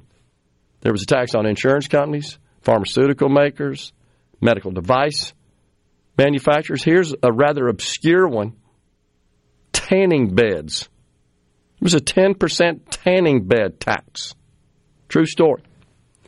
The big one that's still in effect is what's called the net investment income tax. That's 3.8%. Anybody that has capital gains and pays taxes on those at the federal level, you've got the capital gains tax, and then you layer on 3.8% for certain capital gains, certain so-called passive income gains, and that also gets incorporated into your tax bill. That's still around. That was actually designed to provide additional funding for Medicare, sometimes referred to as the Medicare tax. However, Medicare is still upside down by a long shot, big time, bleeding money, and scheduled to go broke. I say go broke, scheduled to deplete the trust fund, which augments the contributions coming into the program. We're still subsidizing, income taxes still cover a big portion of Medicare expenses because the combination of what they draw out of the trust fund and what is paid in by active employees in the form of contributions doesn't cover the bills, expenses going out. That's why it is scheduled to reach an inflection point in 2028. Now think about that. Medicare is going to be unable to meet its obligations in the next presidential term. A president's going to have to deal with it. And the Congress. They're going to have to come up with something. Otherwise, the entire health care, if Medicare stopped paying hospitals what they owe them, for example, providers, clinics, That shuts down the healthcare industry in the country. That can't happen. That's how serious that issue is. You don't hear people talking about it that much. No. Nobody wants to deal with it. Nobody wants to deal with it. Just like somebody's got to be the bad guy. Just like Social Security, just like PERS at the state level. You know, we got folks talking about that now. I say we. I mean, I don't, it's not because of me. I think it's just because the PERS board and the executive director and media, such as us, have been calling attention to it. And, yeah, that does get the attention of lawmakers. They know it. But not a popular thing to do in the term or two leading up to election year. But now in the first term, when that's kind of out in the distance, this is the time to really buckle down and address it. And I believe there's an interest in doing that. I will say that. None of the legislators have said, no, we're just not going to deal with that. But no, in fact, all of them have said, yeah, we know we got a problem. We got to deal with it. So I look forward to hearing kind of what comes out of that. I hope they'll maybe take a gander at some of the ideas that I float just as a way to stimulate the creative juices. The same thing with the healthcare situation. It's certainly, I'm not coming forward saying, yeah, I got all the problem solved here. No, it's complicated. It's hard. But it gets you thinking about things. That's the main thing. And we need a bunch of smart people from a cross-section. And I talk about that in the article, that we should assemble, we should convene a brain trust, if you will. And, you know, that's not just lawmakers, but, of course, you got economists, you got finance people, you got scholarly lawyers, you got insurance industry, clinicians, ethicists, faith leaders, all business, the private sector, all need to have a seat at the table to talk about this issue, in my view. And I think there's an appetite to kind of form up sort of a blue ribbon panel, if you will, to do just that. But because the problem ain't going away. Now, certainly, big win for the state in Governor Reeves' proposal to reform the payment process with Medicaid. We saw the report. By the way, there's an article on our website, SuperTalk.fm, that was authored by J.T. Mitchell, our news director. Did a great job of explaining what that's all about. But CMS did approve that. $658 million being distributed across the hospitals in the state that participate in that. It's time for a break on Middays. It is noon, high noon in the state of Mississippi. Fox News, Super Talk News up next, and then more talk and tickets to give away.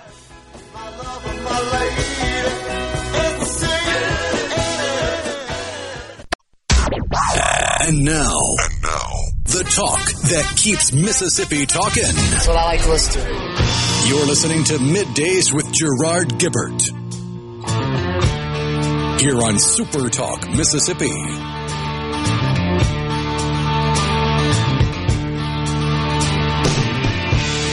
is here again, oh Lord. Haven't been home in a year, oh Lord. I hope she holds on a little longer. Welcome back, everyone. Hour 3 of Middays is live, the afternoon portion on this Friday, y'all. So on the C Spire text line, we were talking about potential vice presidential picks by former President Donald Trump. Should he become the Republican nominee? I feel like he will be. Kristen Summit says Christie no, potentially. I don't think so. I just don't. I'm fairly convinced that it's down to two. Elise Stefanik, she would be my favorite as the pick, or Senator Tim Scott from South Carolina. Also was in the presidential race and dropped out. I don't know. And I don't have anything, that just, I guess, to support that. Nothing empirical. It's just a gut feel. I could be wrong, and that's great. That's fine. Just a gut feel at this point.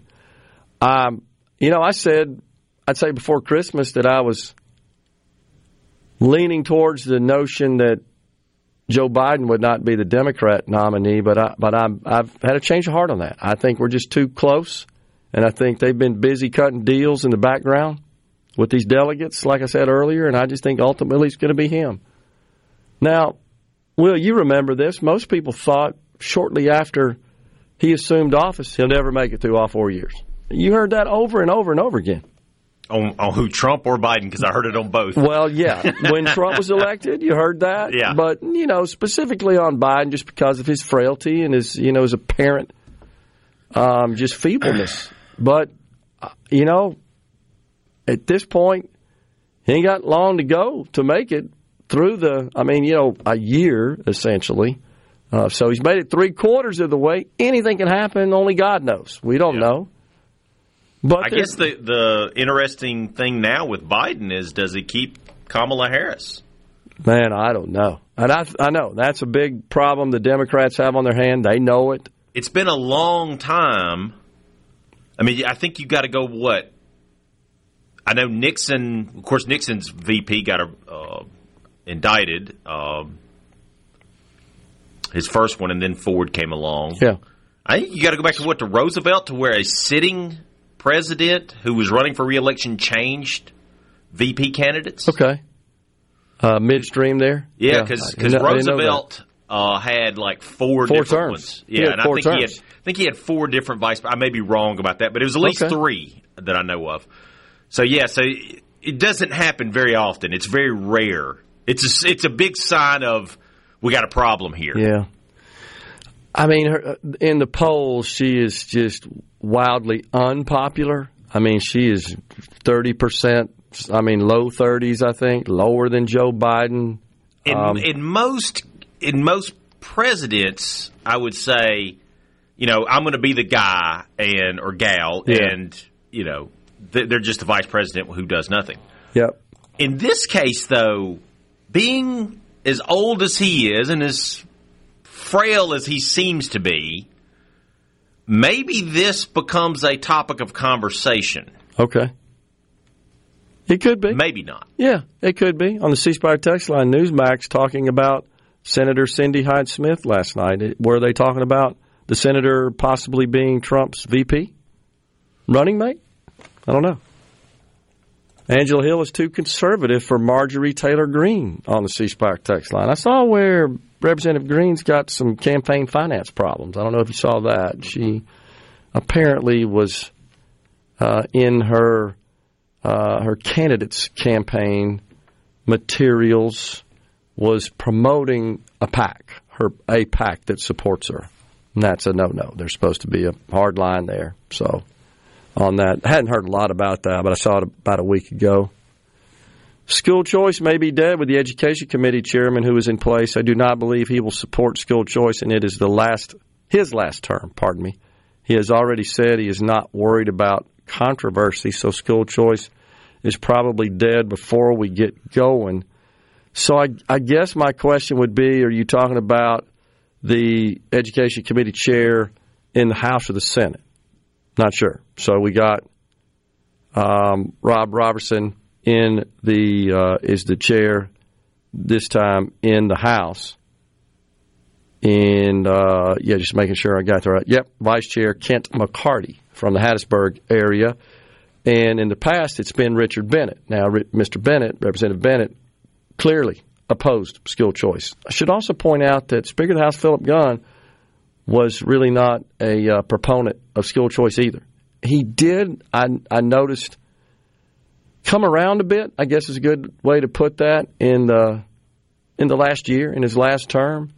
But prior to that, never really saw that he was in favor of it, beyond what we have. You've heard Lieutenant Governor Hoseman on the show with Mr. Gallo last week. What he'll typically point to is, hey, we already have charter schools. We have the education savings accounts for dyslexia, for special needs. We already have school choice is kind of the way he puts it. He's right. So we do have those programs in place. But that stops short of, say, a public to private school choice education savings account, or more universal school choice, which is what exists in Florida, that does allow a student to choose any school they want to go to, any education setting, and have their money follow them. It could be homeschool. Micro school is another option that is a method of educating youngsters. So, and Thomas Greenwood said something the other day. He's not happy, just earlier, I should say, not the other day. He's not happy about school choice. What did you say here? So if my kid is in a B school, they won't be able to choose an A school. Works in Florida. So they do have universal school choice in Florida. It's a completely different environment, I would say, Thomas, than it is in Mississippi. But you should also take into consideration that while they absolutely do allow a student to pick any school they want to go to, they are responsible for their transportation, but it's capacity-based. So you can't, for example, let's take my county, Madison County, where you've got Canton Public Schools.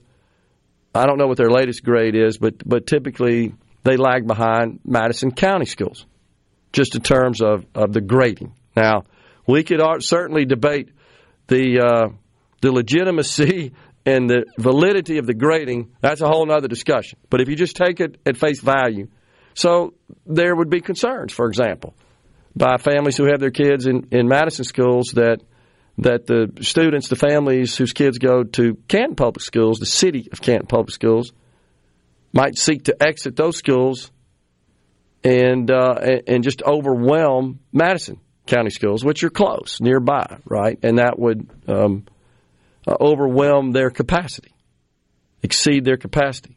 Well, that's a legitimate concern. There's no doubt about that. But that's not practical. You can't do that. So you got to have some sort of guardrails around that. And in Florida, it's capacity-based. So public school, and there's calculations of how they determine how many students can you reasonably accommodate. And if you're going to allow students to transfer from other schools, then you've got to have capacity, room for them based on those calculations. So it doesn't just open the floodgates and say, hey, okay, we got universal school choice, all those that you can go anywhere you want, and if you're not happy with your school and you want to change, just enroll. Doesn't work that way. There's some restrictions based on capacity. I just want to pass that on. In Florida, now, you don't have to have that, but Florida largely looked at as the model that I guess has the most expansive education choice because it's universal, meaning you can go anywhere. But then there are others that kind of phase it in. That's another approach. Because this gets asked all the time, well, what is it exactly? And it's a valid question. It's whatever the legislature can agree to. That's what it is. You got the Florida model on kind of the high end of the scale with respect to universal school choice. Then you got the more limited, say, Arkansas model. I also saw that Governor Kemp in Georgia just last week, now he's come around. He's always been opposed to it. He's blocked it in Georgia. And last week he made some statement where he's seeing the wisdom, I guess, the value of school choice. Now, again, what their program looks like is up to their legislature, just like it would be up to our legislature. But if you started with, for example, a public-to-private program, and think about some criteria for that. You've got a household income that's below a certain percent of the federal poverty level. You attend a failing school or a D-rated school. On that basis, you could apply for an education savings account, and that money could be then used as a voucher to pay for private school tuition. Doesn't mean it covers the full cost of tuition. It's just the state portion or some amount of the state portion that would follow the child to pay for their tuition in private school. Maybe that's something we do just to get something started there, and then we work towards universal. EW and F bumping us out of this segment here. We're in the third hour of Middays and coming right back.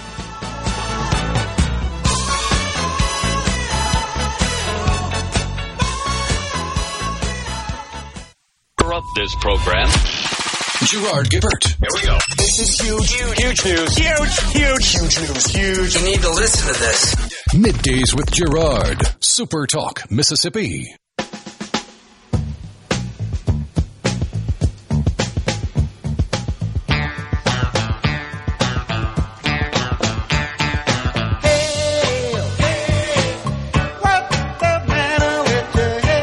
The American Indian rock group Redbone.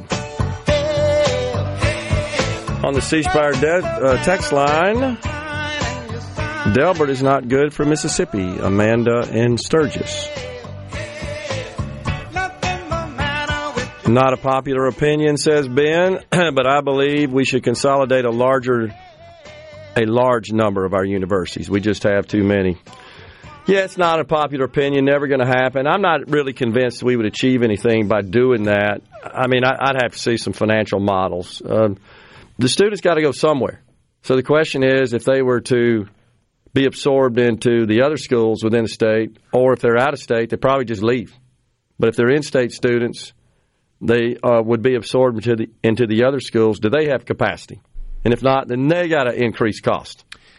I mean, yes. It's complicated. And there's something on down the road that's about to hit, and you know what I'm talking about, and that is the cliff that they're talking about with college students. Yep. Basically, there's going to be less and less moving forward. And there's universities that are in a pretty bad position right now because they've overspent, they've overgrown, they have a lot of capacity, and they're not going to have the students there. The U.S. population is shrinking. We're much older than we were, and less people are going to college, frankly. Yeah, that is an issue, no doubt. And you've got more and more employers who are dropping the requirement for an employee to have a college degree. We talked about that. Rhino did a couple weeks ago. There's a number of reports coming out in the business media, discussing that. Companies that historically have required college degrees for certain positions, even executive level positions, and they're not. Walmart is an example, and they, of course, hire a bunch of people. Some of that, I think, is because there's other ways to gain the knowledge you need to function in those jobs than just going to college. That's one thing. And then I think there's been somewhat, I would say, of a diminishing of the value of a college degree, depending on the major, of course, and the course of study. I think that figures into that. But, yeah, I do think that those are dynamics that are going to be in play and that we're going to see some serious changes. And you're right, there are a number of colleges and universities, especially small liberal arts schools, are really struggling to make ends meet. And it's a question as to whether or not they will survive, financially. I mean, we've got some issues, in our state with some of the small schools that you're aware of, Will, that, they're trying to figure out a way to resolve their financial situation. Yeah, there's a lot of universities that are across the nation that are, they've overspent because for years, they kept growing and growing and growing. Well, we're going to keep growing and growing. Well, it's not happening. You look at the University of Arizona, for example. They are facing a financial cliff. I don't know if you've seen that. They basically held it's probably a month or two ago, they held a emergency meeting of the Board of Trustees and basically say, we're out. We're done. We don't have any money. Unbelievable. We're out of money. Well, I think you're going to start seeing schools which have athletics that run in the red, that cost money, have a net cost. You're going to start seeing them dropping athletic programs. I think it's one thing. Now, in the past, at like small schools, junior colleges, D2 and so forth, a lot of times athletic scholarships were just to get students. Mm-hmm. Just the critical mass of having students and how that would attract other students was really the strategy there. Yeah. So that's a problem. University of Arizona addressing a $240 million budget shortfall. I had no idea. No idea. They unveiled an extensive financial recovery plan in mid-December. Wow. The university, of course, located in Tucson, Arizona, Arizona State University in Tempe, which is suburban Phoenix. Wow, I had no idea. Yep. That is incredible. So I think you're going to see some more universities, especially the ones that borrowed money, took out bond, all that stuff to ramp up. It's not going to happen overnight, but as the college population declines, I think you're going to see more and more of this. And I think the smaller universities are going to be hurt, obviously. Yeah, and I mean that's a phenomenon occurring across the country where there's a decline in enrollment. There's no doubt, and that is starting to take its toll. And they'll have to come up with something to mediate that, essentially. So we'll see. What do all these water companies do with money from the water bill? They operate the water system. That's on the ceasefire text line. I'm not trying to be arrogant in the response there. I'm not really sure what the question is. There is a cost associated with operating a water service. It's constant maintenance, constant, especially given the fact that most water systems in this country, and certainly in our communities in Mississippi, including Jackson, are old, very ancient, old. And were installed way before we had more modern materials and technology that are a lot more reliable. So it's incredibly expensive to keep up, maintain, and repair all of those systems and keep the water flowing. And then you've got the big process of filtering the water and preparing it for consumption to make it potable, and that costs a lot of money as well. I mean, that's constant. So, if you look at the organizational chart of a water company, there are not a lot of people, honestly, that are in the back office, so to speak. You've got to have a minimum amount just to take care of the administrative function. But I wouldn't exactly say that any that I've seen, they're kind of heavy in that. In the city of Jackson, the problem is they weren't collecting the money. That's pretty well known now. That's been exposed and documented. It was a process of the money collection system wasn't working, so we're not collecting money. Therefore, we start cutting the number of people that we have to maintain it. And then all of a sudden, the maintenance goes, Yeah, that's what's going on there. Someone said, Rob in Hattiesburg, the samples can't be retested. I'd take your word for it, Rob, over my head. James in Hattiesburg, I thought it would be Ben Carson as the VP. I don't think Mr. Carson really is that popular. He's kind of faded out of the limelight after he ran for president. I don't think he fits President Trump, honestly, as a running mate. I think at least Stefanik does quite well. Tim Scott does quite well. So still hanging my hat on that. Jay from the Res, Nikki Haley would make a great running mate for Trump. Don't see it happening. I really don't. My biggest fear is that Trump, this is Patrick in Louisville, doesn't get the nomination and then runs independent, splits the party, and then Biden or whoever they nominate walks in. Yeah, that's possible. I don't see it happening, though. I think Trump gets the nomination. The thing that would keep Mr. Trump from getting to that point are all his legal problems, and they're still fairly serious. Fairly serious. It looks like that he's not going to get immunity in the Washington trial about his involvement in insurrection at the Capitol, that case. He's been in court all week, which is crazy. He did the town hall. Yep. But he's been in court all week. He's been in New York. He's been in Washington. He did deliver kind of defied the judge, and he spoke. The judge wanted his lawyers to speak. He spoke. Judge let him go 3 or 4 minutes in New York, and I don't think he did himself any favors, honestly. In his, I'm not saying what he said was inaccurate. I just don't know that will figure in well for him to prevail in his case.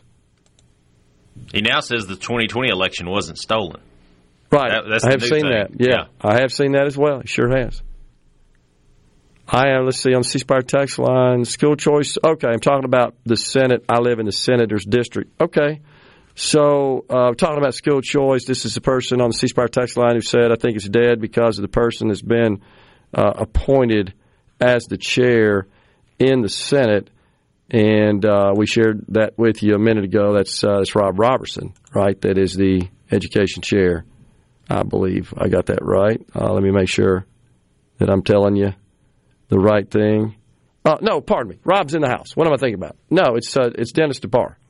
My apologies. Representative Rob Robertson. We've interviewed him many times. I was still in house mode. That is a flip from Richard Bennett, who prior served in that role, who definitely was an opponent of school choice. Senator DeBar from Leakesville, I believe he's been the education chair for some time, Will, as I recall. I don't see him as a big fan of school choice either, but you got to think about who's the lieutenant governor. The lieutenant governor, it just doesn't seem to support school choice based on his interview with Mr. Gallo last week and just my conversations with him beyond what we presently have. He's always expressed to me his aversion is using public money to pay for private services in that case. So, public money paying for tuition to a private school, I guess I would say, well, gosh, the public sector spends a lot of money with the private sector so the government can function. I mean, there are a lot of goods and services that are procured from the private sector. I lived in that world. IT is a huge one. That you of course procure those services, those products and services from private companies. So, but you remember the wildlife situation was something that the lieutenant governor objected to. That was this matching program. We had the folks on the show many times. Don Brazel, Chris Gurus, all those guys, where he opposed Mississippi participating in that program, which was a federal state matching conservation funding program, because some of that money would go to private landowners. Finally got something done there on a bit limited basis, but we're coming right back in the Element Well studio. Half an hour left on this Friday. Stay with us.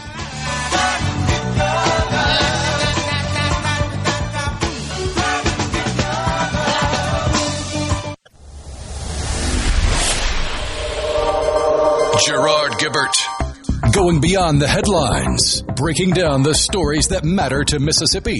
Middays with Gerard on SuperTalk Mississippi.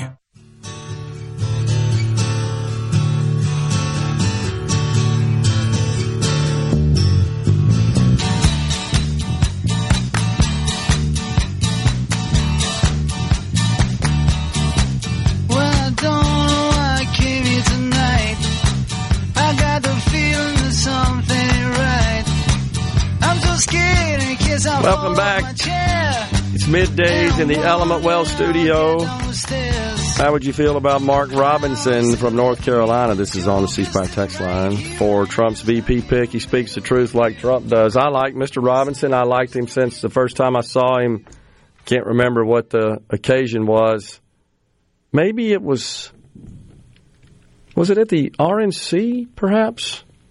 Back then, I don't know. But the first time I saw him speak in public, and I've watched a couple of his videos, more than a couple. No, I don't think he'd be a good VP. I really don't. Not that I don't think he'd be a good VP. I don't think he'd be a good VP choice at this point to really excite the voters. Let's put it that way. That need to be excited to win the presidency. And again, forget the popular vote. It's irrelevant. That's the one thing you got to think about when you're talking about presidential politics, presidential elections. That's irrelevant. The Republican is going to lose the popular vote by a lot. Again, that doesn't get the president elected. What gets him elected are the electoral votes. Got to win the states. And it really comes down to about 4 states. And within those 4 states, it's a total of about 15 counties. It's just not that many. That's where you got to win. And within those counties, it's the voters that can vote either party. They're so-called swing voters in swing counties, in swing states. That's why they call them that, because they kind of they're not buttoned up before the election starts. You look at California, New York on the Democrat side, Connecticut, New Jersey, Washington, Oregon, Illinois. They're done deal. Minnesota. Just keep going down the list. New Jersey, Rhode Island, Delaware, they're in the books for the Democrats before you ever cast a vote. On the Republican side, you guys know that. It's Mississippi, it's Oklahoma, it's Alabama, Louisiana, Tennessee, hopefully Texas, hopefully Florida, the 2 big Republican states. And so it comes down to now Georgia to some extent. Not historically a swing state, proved to be in the last cycle, proved to be in the Senate election. Now, I know a lot of folks are saying out there, well, that's just because the election was stolen. But, gosh, when you look at Trump just said the election was not stolen. Not only that, but you look at Governor Brian Kemp, the Republican. I mean, he defeated the person who's probably got more effort, more strategy, more activism on getting the vote out than anybody else in the country. And he won by a lot. But the president didn't. In the last cycle. But nonetheless, that's a completely different debate. Then you got Arizona. But the big ones are Pennsylvania, Wisconsin, Michigan. That's really where the rubber meets the road. It used to be Ohio was the kind of always considered you can't win the White House as a Republican unless you win Ohio. It was always considered the sort of the quintessential purple state. But now it's Pennsylvania. And you got the west of Pennsylvania and you got the Philadelphia, the east of Pennsylvania. You got Michigan, you got Wisconsin. And again, think back to 2016. It's when Trump carried those states. Hillary didn't visit Wisconsin. She didn't do it. She lost it. He did. I mean, hats off to him. And that paid off for him.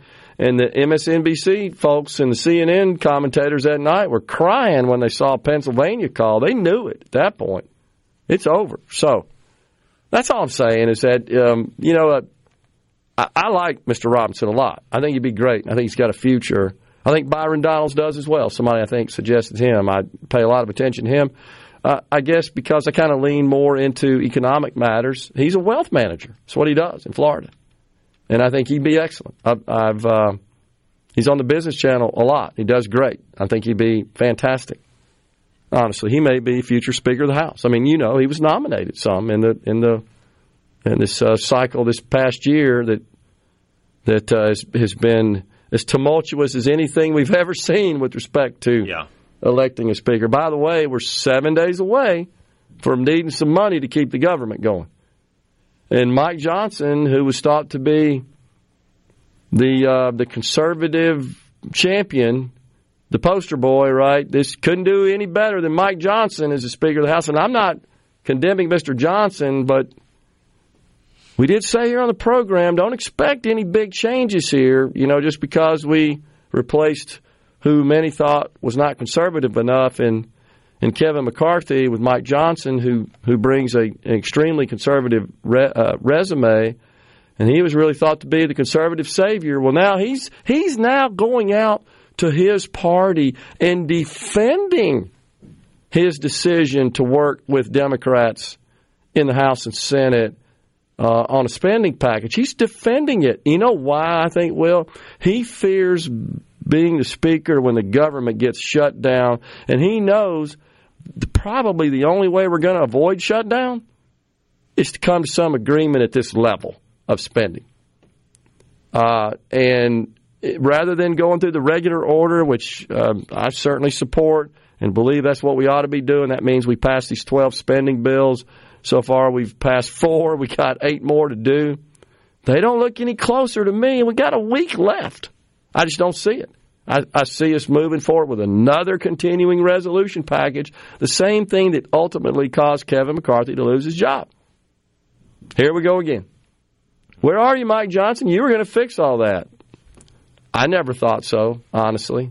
It's just because we don't have the span of control that if you had, you could be more effective and avoid these kinds of situations. You're still beholden to a Democrat-controlled Senate and a Democrat in the White House. And you can say we're going to stand our ground. Okay, well, that's going to shut the government down. And then it's who's going to blink. Well, both sides are telling them, don't blink. So it just continues, and then it just depends on how much political risk you want to take. Who gets blamed for that more than others? How does that affect them in an upcoming, you got a presidential election, you got every House seat, and I think 30 or 31 Senate seats coming up. So they're all thinking about how that might affect their reelection chances. But that's where we are. Incredible. Someone also said, it was Ben earlier, was expressing concerns, Thomas did too, about the this bombing that's going on, the Houthis that was ordered by the president, and these, I guess, military responses by this country. In the UK. Yeah, and that's right, in a joint effort there. And there's concerns that, hey, we haven't declared war. The Congress hasn't declared war. And that gets into the complicated legal matter of, does the president have authority just to order this kind of response? Is that even considered war? Does that require a formal congressional declaration of war? I think back of Ronald Reagan when he attacked Libya, surprise attack. Remember that? Muammar Gaddafi. And man, he wore him out. And honestly, you didn't hear from that fool anymore after that. Well, he did notify. I think the president has an obligation when they're going to do something like this to notify select congressional leaders. And I think there's some rules around, you can't make this a prolonged, protracted situation without a formal declaration of war. But I share their concerns that if you get a president that gets a little too zealous and exercises too much power, but then I also get concerned that, gosh, if we got to wait for the Congress and there's bombs coming at us, I don't want to have to wake them all up and say, hey, we got to get down there and vote for this. And by the time they even show up, they've blown up Washington. I don't want that. There's got to be some happy medium there. And I know that's probably to some people say that's hyperbole. Man, I don't know. We had a balloon across the country from communist China that was using our internet. So we had spy stations set up in Cuba, by our enemies. But I get it. I don't want the president to have so much power that, they start dictating the use of military assets to a degree that, that really needs more authority from the Congress. There's got to be something reasonable there in the middle that would work. Let's see. No, the Supreme Court was, in fact, requested instead of the appeals court. Somebody says I don't have my information right. Talking about this request for immunity, that right now they said they won't hear the dispute. That happened back in December, just so you'll know, that they wouldn't hear the case. Now, it's not ruling on immunity, it's the case. And it was brought from special counsel Jack Smith. They were trying to get to that. So I don't know where it's going to go. It may go to the Supreme Court. They may finally say, okay, we're going to take this thing up. I don't know what's going to happen if that's the case. I'm just really sharing with you what some legal experts have said, that presidential immunity doesn't apply when you're not the president. That's kind of been their take on it. I don't know. It's over my head. I'm just passing on what I'm hearing out there. Not sure where all that's going. But I do know this, the president's going to be running a campaign at the same time he's going to be involved in some lawsuits. I don't know what the outcome's going to be, but that certainly would be something that consumes his time. But so far, that doesn't seem to be a problem, although he hadn't really been traversing Iowa, like the other candidates have. I don't think it's going to affect him. I think he's going to win. We got the final segment of Middays when we return.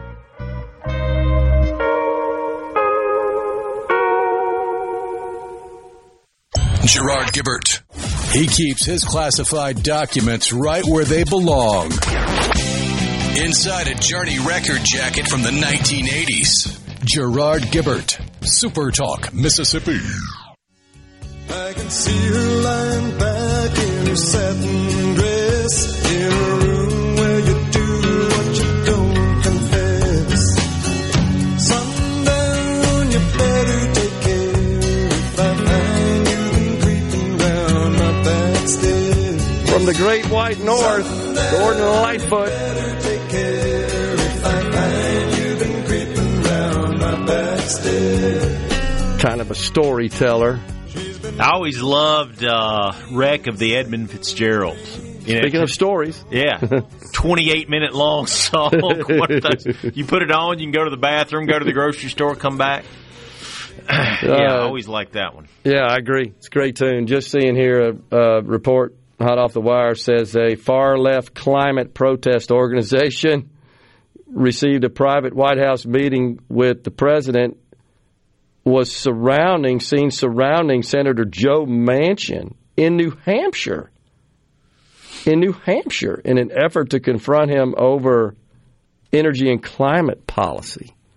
I'm wondering if he's thinking about running for president in New Hampshire there. Vivek needs to be Trump's VP, says Mike in Batesville. So far, he said he's not interested. I've been a fan of Vivek. I think he's the best at articulating the issues of anybody. He's gotten out there a little bit, in my view, on some things, but that's fine. I still like him. I think his personality would be a little bit of a problem. I think in the debates he kind of exposed himself there and heard a lot of people that were in his court shift away as a result of kind of how he behaved there. So I think it'd be a problem. But I think he's got a future. I think he'd be good. It's going to be Lee Zeldin. I don't think it will be, from New York, the representative that ran for governor and came pretty close to unseating Kathy Hochul.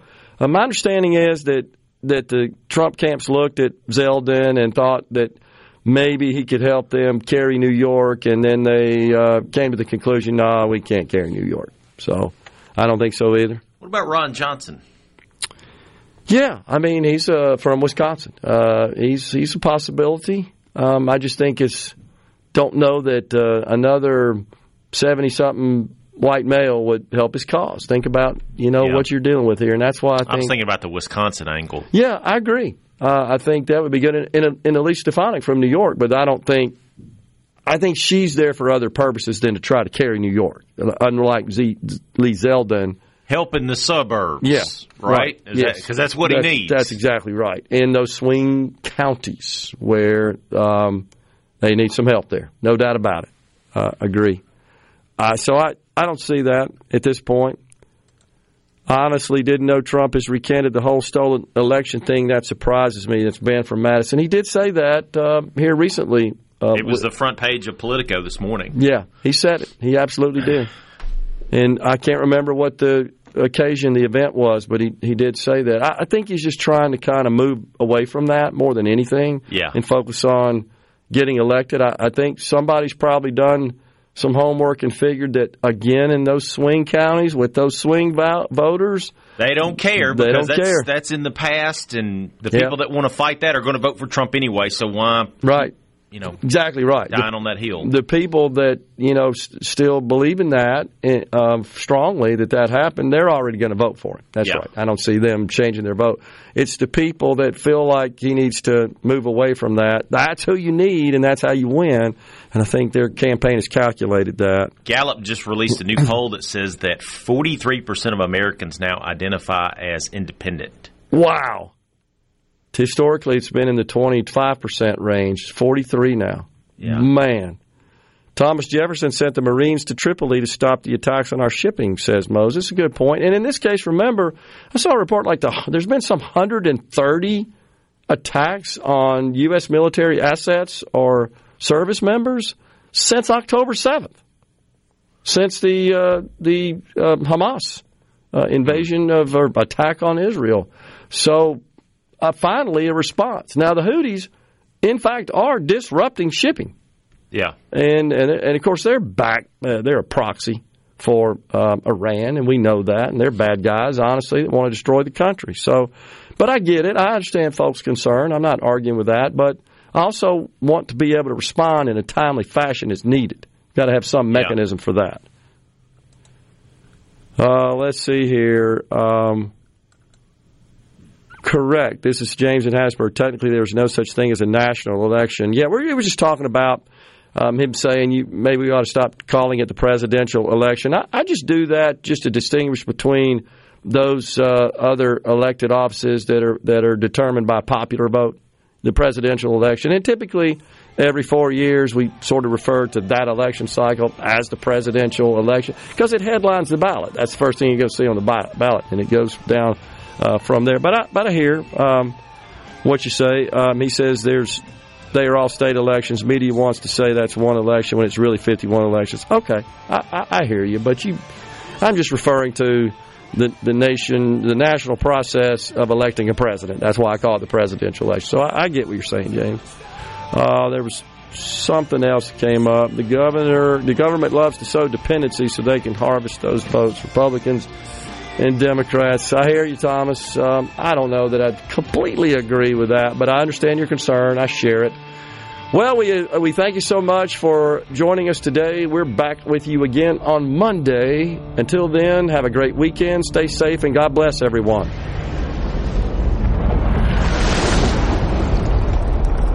A SuperTalk Mississippi Media production.